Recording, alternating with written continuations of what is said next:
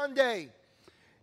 It's a time where people commemorate the momentous occasion when Jesus entered into Jerusalem on a donkey to the cries of people as they declared, Hosanna, Hosanna, and they proclaimed him king. It's where Jesus fulfilled a very important prophecy. But I want you to consider what exactly was happening that day. Let me ask you all a question before we get started. How many of you would say that you are a worshiper of God? How many of you would say that you love Jesus with all your heart? Well, I'm excited for you and I'm excited for us, but I want you to see what we learned from this study this morning of what many people refer to as Palm Sunday. Turn with me in your Bibles to Zechariah chapter 9, verses 8 and 9. Zechariah chapter 9, verses 8 and 9. Starting at verse 8, what I want us to see is the context, the basis from which these people were worshiping Jesus that day. And we're going to learn some very important things about worship and about looking to Jesus as our King. So starting at verse 8, it says, But I will encamp at my temple to guard against it, to guard it against marauding forces. Never again will an oppressor overrun my people. For now I am keeping watch. Rejoice greatly, daughter Zion. Shout, daughter Jerusalem. See, your king comes to you, righteous and victorious, lowly and riding on a donkey, on a colt, the foal of a donkey. And so this prophecy foretold the coming of Jesus as God's mighty king who would deliver the people of Israel from the oppression that plagued them. And this prophecy provided them great hope. But their hope, as we're going to see in a couple of moments, was distorted. Because these people were not looking to Christ as king. They were not looking to Christ as king. They just wanted a way out from their circumstances and from the rule of Rome. Now, unfortunately, this still remains true in the hearts of some in this day and age. And listen, if you've been around here any length of time, you can finish this statement for me. If the shoe fits, don't wear it. Change it. Change it. Right? So I want to speak to your heart today because it reminds me of a story that I once heard, which really illustrates how this doesn't make sense, looking to Christ as Lord and declaring he's Lord and King, but not worshiping him as King, not serving him as King. The way the story goes is this. There's newly established marriage. These guys are like in love, right? And they're newlyweds, and so they just happen to go over to the wife's side of the family for a family reunion. And they show up there, and the place is bustling. There's family all over. And the husband happens to notice that his mother-in-law is coming out of the kitchen, and she's transferring a tray with ham in it out of the oven onto a counter. But what struck him as odd was that the ends of this ham were cut off. And so he just kind of kept looking at it and wondering about it. He's like, why would they cut the ends of the ham? So finally he goes to his wife because he couldn't stand it any further. He says, hon, why would they cut off the ends of the ham? And she goes, oh, silly. It makes the ham taste better. And he goes, who told you that? She says, I'm telling you it does. It makes it so much better. Ask Mom. So a while later he catches his mother-in-law. He goes to his mother-in-law. He says, hey, Mom. Susie says that you said that cutting off the ends of the ham makes it taste better. How is that possible? And she goes, oh, silly. My mom taught me that. I'm telling you it makes it taste better. Well, guess what? Her mom happened to be there. So he goes up to Grandma later on and he says, hey, Grandma, let me ask you a question. Susie says that Mom told her that when you cut the ends of the ham off, it makes it taste better. And Mom says that you say the same. Where'd you get that from? She goes, oh, silly. We cut the ends of the ham off because it didn't fit in the tray. My point with this analogy is simply that to look to Christ for a way out of our circumstances, but not look to him as Lord and King of our lives, makes no sense. because it leaves us with an incomplete story of our lives. It doesn't work. It doesn't work. And this is where these people were. We're going to see that in a second. Today I'd like to talk to you on the topic, your king has come. Your king has come. Somebody say that with me if you believe it. My king has come. You believe that? Well, I pray you believe that today. So look, like the people of Israel, we've all been there where we've made the mistake. Maybe you're making that mistake now, where we want to break free from circumstances of life that weigh us down without looking to Jesus as our king, without following him as our one true king. It's the reason why many today live frustrated in their pursuit of a relationship with God. It's why they doubt God, and maybe we even grow discontent with God. And so I want us to learn not just from Jesus on this day, but also from the crowd that was there as he entered triumphantly into Jerusalem. To do that, we're going to have to turn to John chapter 12, and we're going to start at verse 12. And it starts off by saying, the next day, the crowd that had come for the festival heard that Jesus was on his way to Jerusalem. That should cause you to pause, because notice that it starts off by alluding to a next day, which means that the previous day is connected to it. So here's a question that you're probably asking yourself. What happened the previous day? That's a great question. We're going to see that in a second. Verse 13. They took palm branches, kind of like the ones that you received today. Real palms, by the way. Can you give it up for our team, man? They went out the way. I asked them for palms, and I thought that we were going to get some plastic ones, and they said, no, we can't do plastic. We got to do the real thing, right? So I'll be alluding to this in a second. So the scripture says that the people began to take palm branches, and they went out to meet him, and they shouted, Hosanna! Blessed is he who comes in the name of the Lord. Blessed is the King of Israel. And Jesus found a young donkey, and he sat on it, as it is written, do not be afraid, daughter Zion. See, your king is coming, seated on a donkey's colt. At first, his disciples did not understand all of this. Only after Jesus was glorified, in other words, when he was risen, did they realize that these things had been written about him and that these things had been done to him. Now, the crowd that was with him when he called Lazarus from the tomb and raised him from the dead continued to spread the word. Listen closely. Many people, because they heard he had performed this sign. I'm going to say that again. Because they heard that he had performed this sign, they went out to meet him.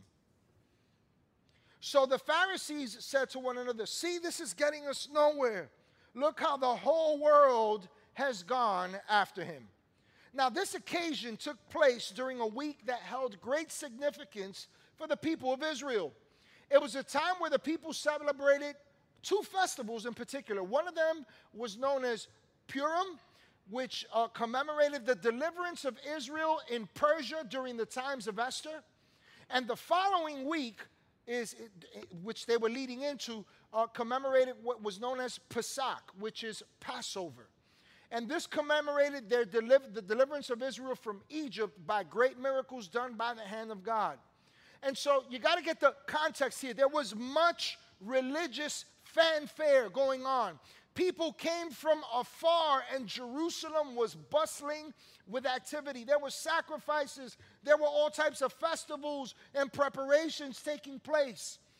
And prior to this moment when Jesus entered to the claims of the people, we have to notice that the scriptures tell us that Jesus had raised a man named Lazarus from the dead. And it caused quite a stir. It was reason for much talk and for much gathering. So you can imagine and appreciate the excitement, the curiosity, the wonder that seized upon the people of Israel as they heard about it.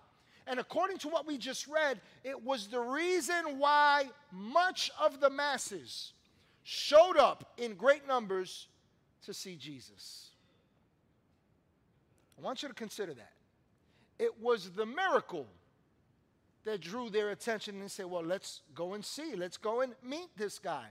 And so the scripture says that as Jesus arrived in Jerusalem, the people began to pull palm leaves from the trees. And they began to cry out, Hosanna, Hosanna. The scripture says that they waved, and some of them laid it in his path. And so they cried, Hosanna, Hosanna. The term Hosanna means save now. Save now. And so as they proclaimed Hosanna, the scripture also says that they proclaimed blessings upon Jesus, and they declared that he was the King of Israel. And so this was a significant moment in Jesus' ministry, but its significance was missed by those who needed it most, God's people in Israel. And so for a second there, it's important to understand the significance of these palms. Date palms are majestic. They come from tall trees that grow abundantly in the Holy Land. Their long and large leaves spread out from the top of a single trunk that can grow to more than 50 feet in height.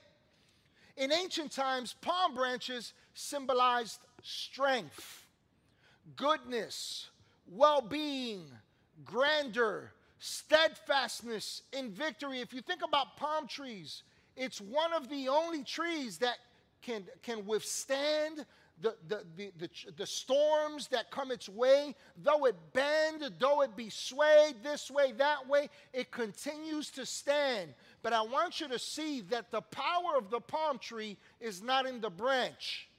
It's in its root. It's in its root. And so this symbolism of strength and goodness and well-being and grandeur and steadfastness and even victory was a depiction of the root that these palm branches came from.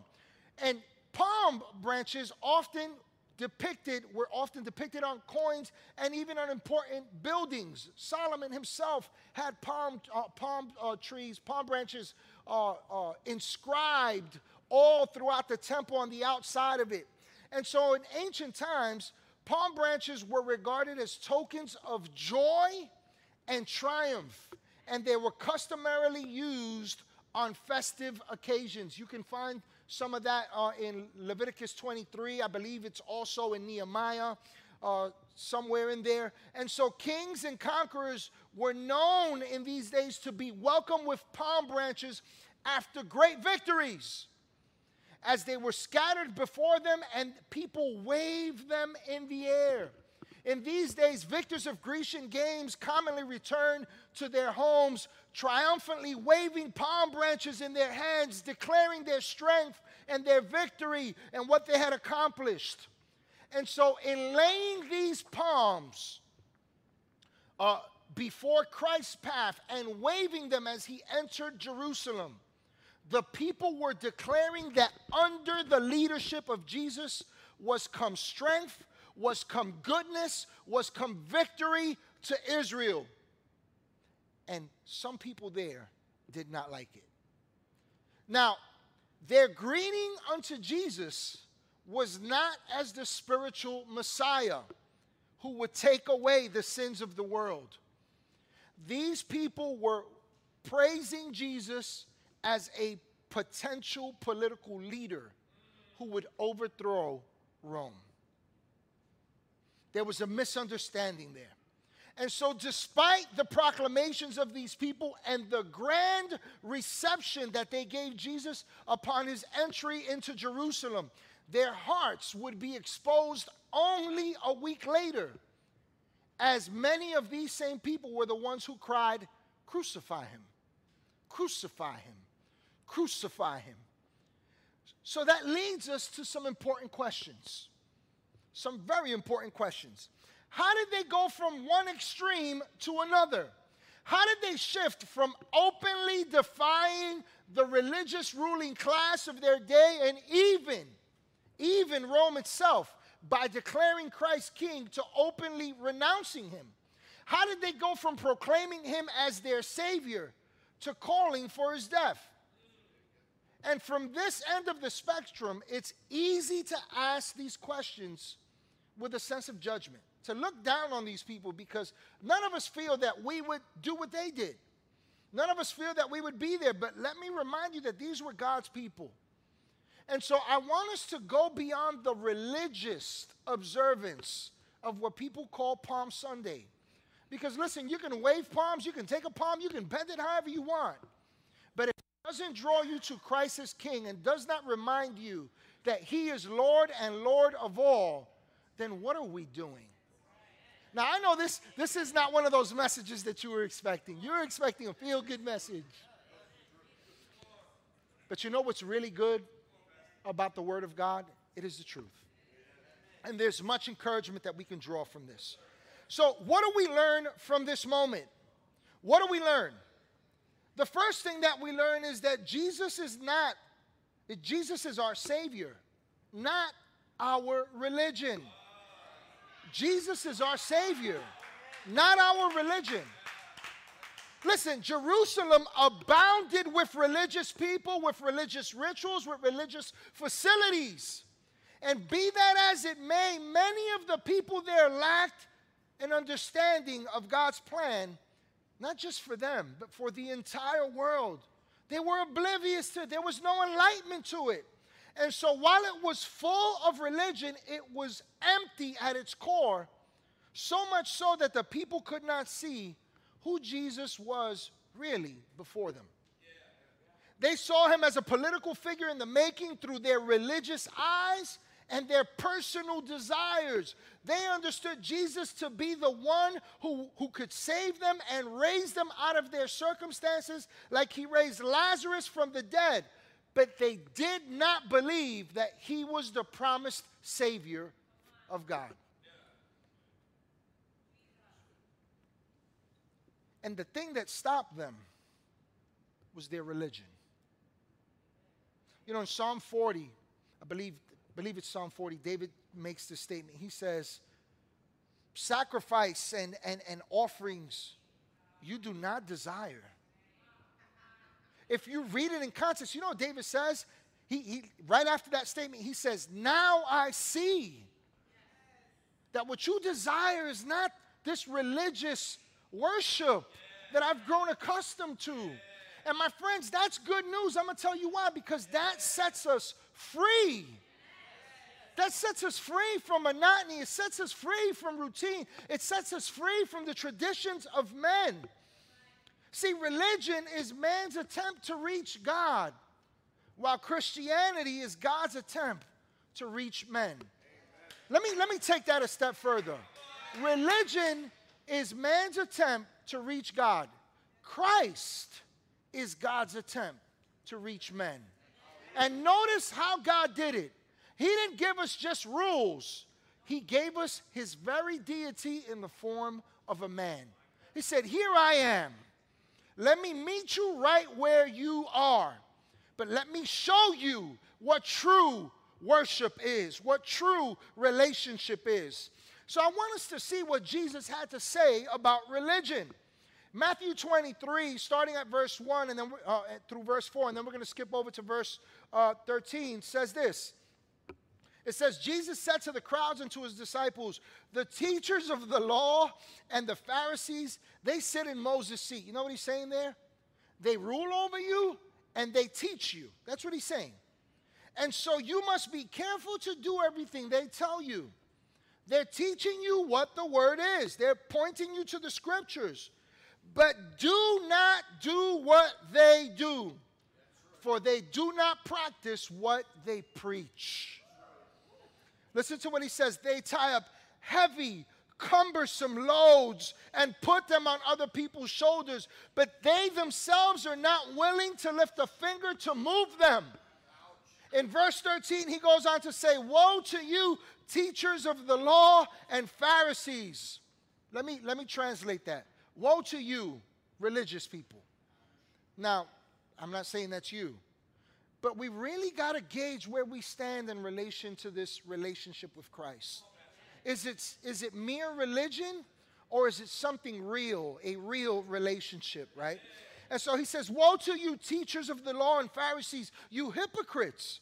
You shut the door of the kingdom of heaven in people's faces. You yourselves do not enter, nor will you let those who enter who are trying to. You know, it broke my heart today, man, of all days. And I wasn't even, this isn't really part of my message, but I'll share it. I walked in today and I was talking with someone on staff, and they were sharing with me the tragic reality of what's happening. There's this song that just came out, Montero or something like that, I think the name is.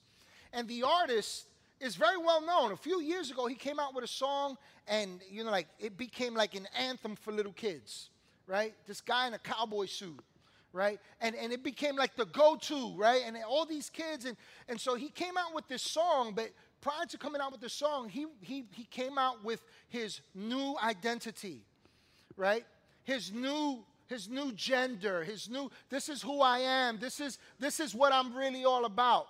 And what broke my heart is that in this song, what he's literally depicting is his freedom, right, from religion, right, and how now he has what he's wanted. I do not recommend that you let your kids watch this video. I do not recommend that you buy into all this. Listen, there are even sneakers associated with this. And guess what they're called? Satan's shoes. On them is inscribed Luke 10:18 on the sneaker, right?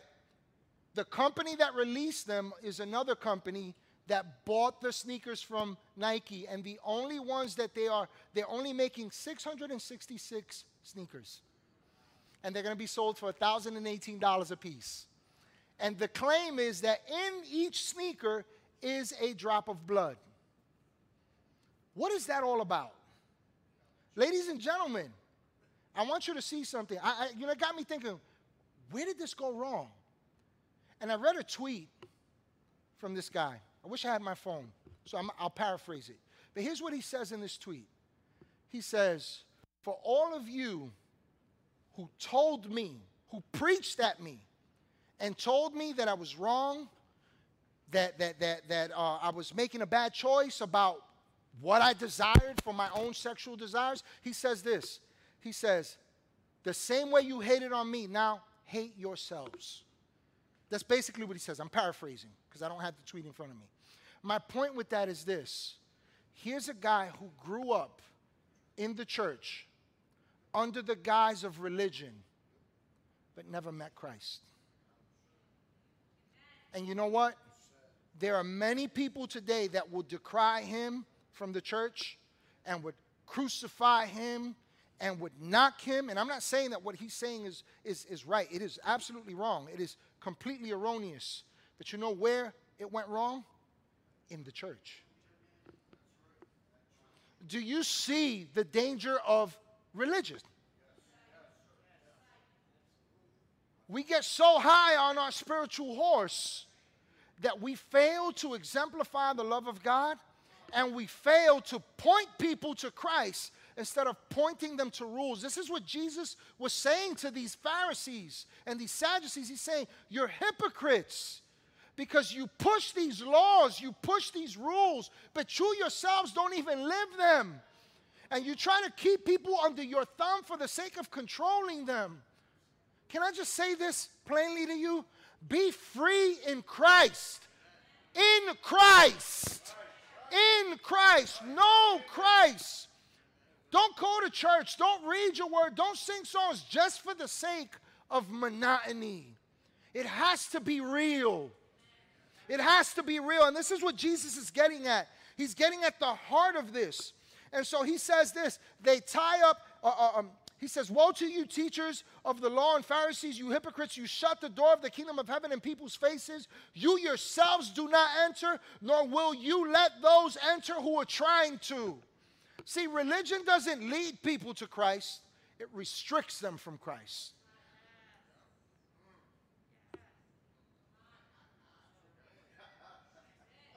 It just got real quiet up in here.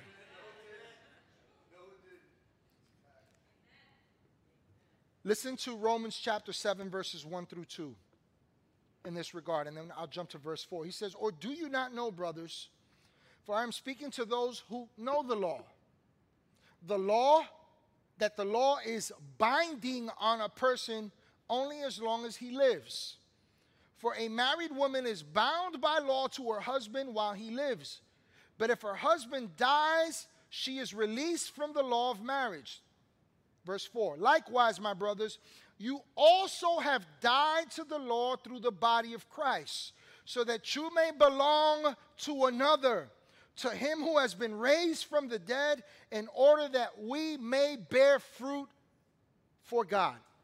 Notice that fruit, the branch, is a reflection of the root of a true and real relationship with God. And what Paul is saying here is this: watch out. Watch out for your religion at the expense of a true and real relationship with Christ. See, Christ did not save you and I to restrict us with the chains of religion. Now, when I say religion, let me be very clear. I'm talking about the day-to-day. This is what we're supposed to do. This is how I'm supposed to live. This is what I'm supposed to follow. This is what, and it becomes works. There's no heart for Christ. It's just works. It's just works. Right? And we got to be careful that we don't justify ourselves based on our works. But we got to be careful also that we don't justify what we do based upon because I'm saved by grace. See, there's got to be a balance there. There's got to be, both are hypocrisy. Both are hypocrisy. And none of them work, right? So Christ did not save us to restrict us with the chains of religion. You know, it reminds me of, like, it's kind of like the elephant that grows up in a circus, right? As a little baby elephant, I think they call them calves too. These little baby elephants, here's what they do. They put a large iron kind of ankle lock thing on one of their legs, and it's chained, and this chain is attached to a steel peg. And that peg is in the ground. Now, as a little baby elephant, this elephant can't break free. But here's what's interesting. Very quickly, this little elephant becomes a big one. And it grows accustomed to the belief that this is what I'm locked into.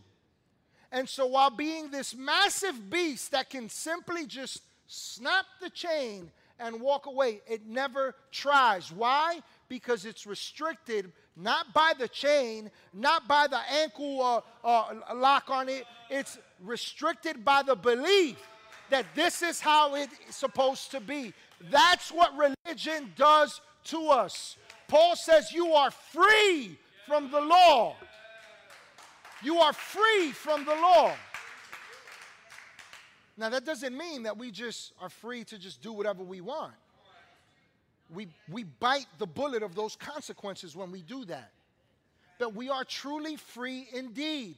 The book of Hebrews says that the law is the old law, the old covenant had to be removed because a better one came. That better one is the covenant that we have with Christ. Not a religion. Not a religion. Right? The second thing I want to leave you with here today is this. It's that we have a king. I'm going to say that again. We have a king. Now, I know that for many of us, that's foreign. We can't even begin to rationalize or fathom what that is. See, in these days, the concept of life in a kingdom was real because all territories, all realms throughout the earth were ruled by kingdoms, by a king. And yet, as Jesus entered Jerusalem and the people proclaimed him king, the scriptures say in John 12:18, and we read it, and I'm going to read it again, that many people did so. The reason why they came was because they had heard that he had performed this sign, that he had raised Lazarus from the dead. And so they went out to meet him. It sounds like something noble, but the Greek word for that word meet there is the Greek word hypanteo. And what it means is to go out and meet with opposition and hostility. Now, why is that important? Because in other words, what we're seeing here is that while these people openly declared, Hosanna, Hosanna, the Savior's here, save now, He's here, Almighty King, the one that God has sent us as our King, as they cried that out, as they declared that openly, within their hearts, beneath the surface, they were opposed to Christ. They were opposed to Him. They were opposed. And so when we seek Christ solely for what He can do, here's what they were saying: man, set us free from Rome. We just don't want you as king. That's literally what they were saying. So when we seek Christ solely for what He can do for us, we're not seeking Christ. We're not even seeking God. We're seeking ourselves. We're seeking our benefit. We're seeking our desires. Listen to Matthew 12:30, what Jesus says. Just a couple of moments right after this. He says, whoever is not with me is against me. And whoever does not gather, whoever does not draw together with me, scatters, he says. Literally what he's saying is they fly abroad. They're everywhere, into everything. It's no wonder that only a week later these people called for Christ to be crucified. See, they were only searching for what He could do for them. But let me remind you of what you have in Christ. Revelations 19:15 and 16 says this: coming out of His mouth is a sharp sword. It's His word, with which to strike down the nations. He will rule with an iron scepter. He treads the winepress of the fury of the wrath of God Almighty. Watch this. On His robe and on His thigh He has this name written: King of Kings and Lord of Lords. Now I want you to sit with this thought for a moment. You have a king. A king. A king. We don't have a political figure. We don't have a God, help me, save me just when I need it. God, just give me what I want. No, what we have is a king. That's a powerful statement. It should shake us to the very foundations of what we believe and how we approach God. See, in the kingdom, everyone is subject to live perpetually for the benefit of the king, not themselves. It's all for Christ. Here's a good question to consider at this moment, a sobering one. A sobering one. Is Christ king in your life? King. Is He king? Is He Lord? You know, in light of this, I want us to consider a familiar passage of Scripture that reminds us. I like the way Jesus even puts it in John 15. He says, I'm the vine, you're the branches. That word vine there speaks of a root. He says, I'm the vine, you're the branch. Where does the life come from? From the root or from the fruit? Starting to get a picture here? But I want to remind you what 1 Peter chapter 2 says in verse 9. He says, but you are a chosen generation, a royal priesthood, a holy nation, His own special people. Notice the lane that we live in life. His own special people. His own special people. Watch this. That you may proclaim the praises of you. Is that what it says? That you may proclaim praises of Him who called you out of darkness into His marvelous light. Notice that you and I are chosen. Notice that you and I are royalty, that we are a priesthood, that we are a holy nation, but that we are His own special people. And the purpose for which we exist in relationship with Christ is not for us to act as if He's the branch and we're the vine. No, it's for the root's intended purpose. It's for Christ. And the last thing that I want to leave you with here today is with this point. It's that we cannot see Christ solely for His power and expect to know Christ. I just want to take a moment just to speak directly to our hearts here. Because I think there's one thing that we all are familiar with, that we can all tap into and know to be true. It's that sense of need, of desire, of want. And I know what it is, we all do, to go to God based on those needs and those wants, based on those desires and those dreams, based on that request. But ladies and gentlemen, we've got to understand something, that we are not called to simply go to God for what we need and what we want. If all we do is seek God for what we can get from Him, we've bypassed God. It's not a relationship. It's strictly for my need. And I know that this is a tough and challenging message. Look, it challenges me too. It should challenge us. But I want us to consider this, that the value, the power of these palms should signify something to us beyond the branch. It should draw us back to the root, where all I want is you, Christ. All I desire is to know you and you only. And I believe that in this moment, what these people were missing was the opportunity that they had to turn around. Because listen, where the King leads, there's promise. And so while they proclaimed Christ as King, and they said, Hosanna, save us now, save us now, save us now, they were missing the real salvation power. They were missing Christ as Lord and King.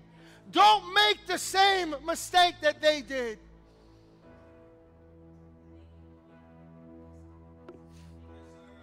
We're in a day and age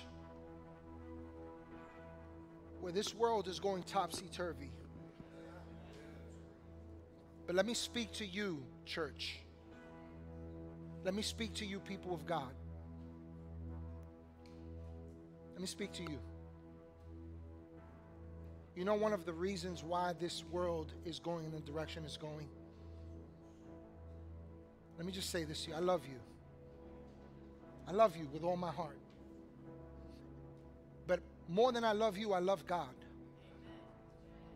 And it's because of that that I will say that I will make this statement. The reason why this world is going topsy-turvy is not just because of the ideas of men.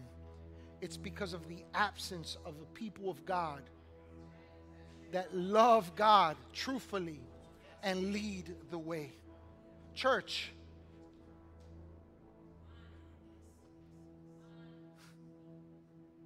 I know this is Old Testament, but let me tell you, man,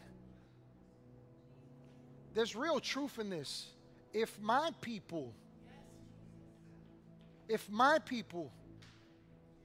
would pray and turn to me and turn from their wicked ways, listen, that tells us something. That even the people of God can turn to something false. You know that silence speaks loudly?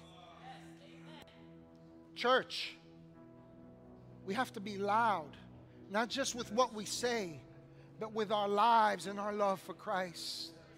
There's a world hurting and in need. And what they need is the true bread of life. They need what you and I have. Isn't it about time that we turned and made the decision to truly praise God, not just with our outward worship, but with our hearts, from the root? Let's stand here today. As we close here today, I want to lead into this point that I was just making. And I want to give you the words of Jesus. There was a time where the people were mesmerized at hearing the words of Jesus, of seeing his miracles. And there came a point where he multiplied bread and fish. And the scriptures record that he fed over 5,000 people, which was a lot more than that, because in those days they only counted men.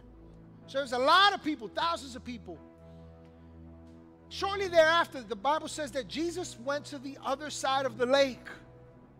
And when he got to the other side of the lake, the people that were on the side of the lake when he performed this miracle ran, found a way to get there, where they met Jesus at the shore. And they came seeking him.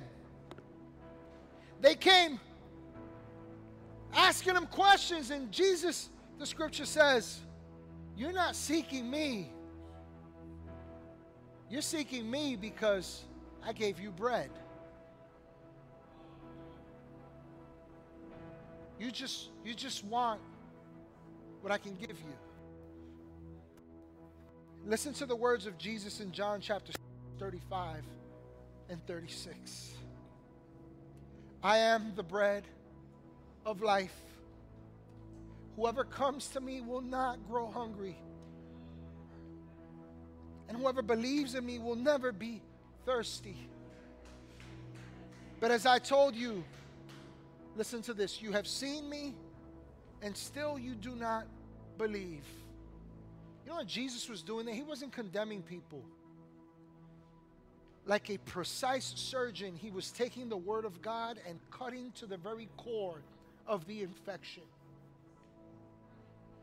And he was saying, this is what's in your heart. Now heal. I leave you with this thought. Don't starve while having the bread before you. You don't have to thirst. You don't have to starve. You don't have to hunger for material things. All that you need is in Christ. And on this day that we commemorate what many people allude to as Palm Sunday, I want to remind you what this is really about. It's about being a people that recognize and understand I need Christ above all, and my King is come. And because my King is come, here's what the root determines for me. I have strength. I have victory. I walk in confidence. I am provided for. But above all, I serve a King who is not just a king. He is the King of kings. He is the Lord of lords. And his kingdom is come. And where I go, his kingdom goes with me. So go out there and declare the praises of God. Declare Christ risen. But draw that from a sincere heart. Lord Jesus, today here we are before you.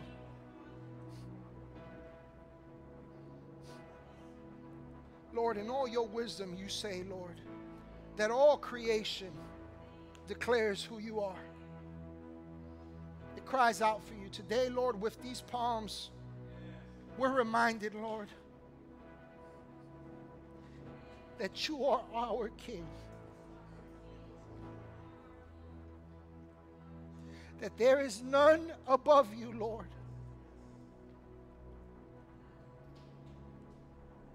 That in you, Lord, we have strength and life and victory, Lord. And yes, we're blessed. But may we, your people, never forget that you are our King. And that we exist to love you, to worship you, to follow you, to do the works that you have prepared for us, that they might bring glory to your name. Now, it's very possible that there's someone here today. Maybe you're joining us online. And in hearing this message, it resonates with you. Maybe you've been in church and you've seen the hypocrisy. Maybe you've stayed away from anything having to do with Christ because you feel that people judge you, that people look down upon you. I want you to see something, that Jesus showed up and fulfilled a prophecy among people that did not care or believe in him. But in coming in that day, arriving in Jerusalem, here's what he was declaring. I am your king, and I am all that you need, and I am come. I say to you, my friend, you're struggling in your relationship with God. Don't believe in Jesus. Don't believe in God. But you find yourself struggling. The king has come. And it's not based upon what you do for the king for him to be king in your life. It's based on you simply saying, save me now. Help me. If that's you, you need to know this today. That what Jesus was doing that day was depicting what he would do for all men. The original prophecy says that the king has come, but it says he comes lowly and on a donkey. It wasn't what people expected. And on the cross, it wasn't what anyone expected for salvation. No one thought that God would become a man and die a death deserving of the penalty of sin, to pay the price for all the world. And yet God came and he said, I love you so much that I will lay my life down for you, to set you free from that chain that has kept you stuck, to declare freedom to you, that sin would no longer rule over you, that you would know me as your King and Lord.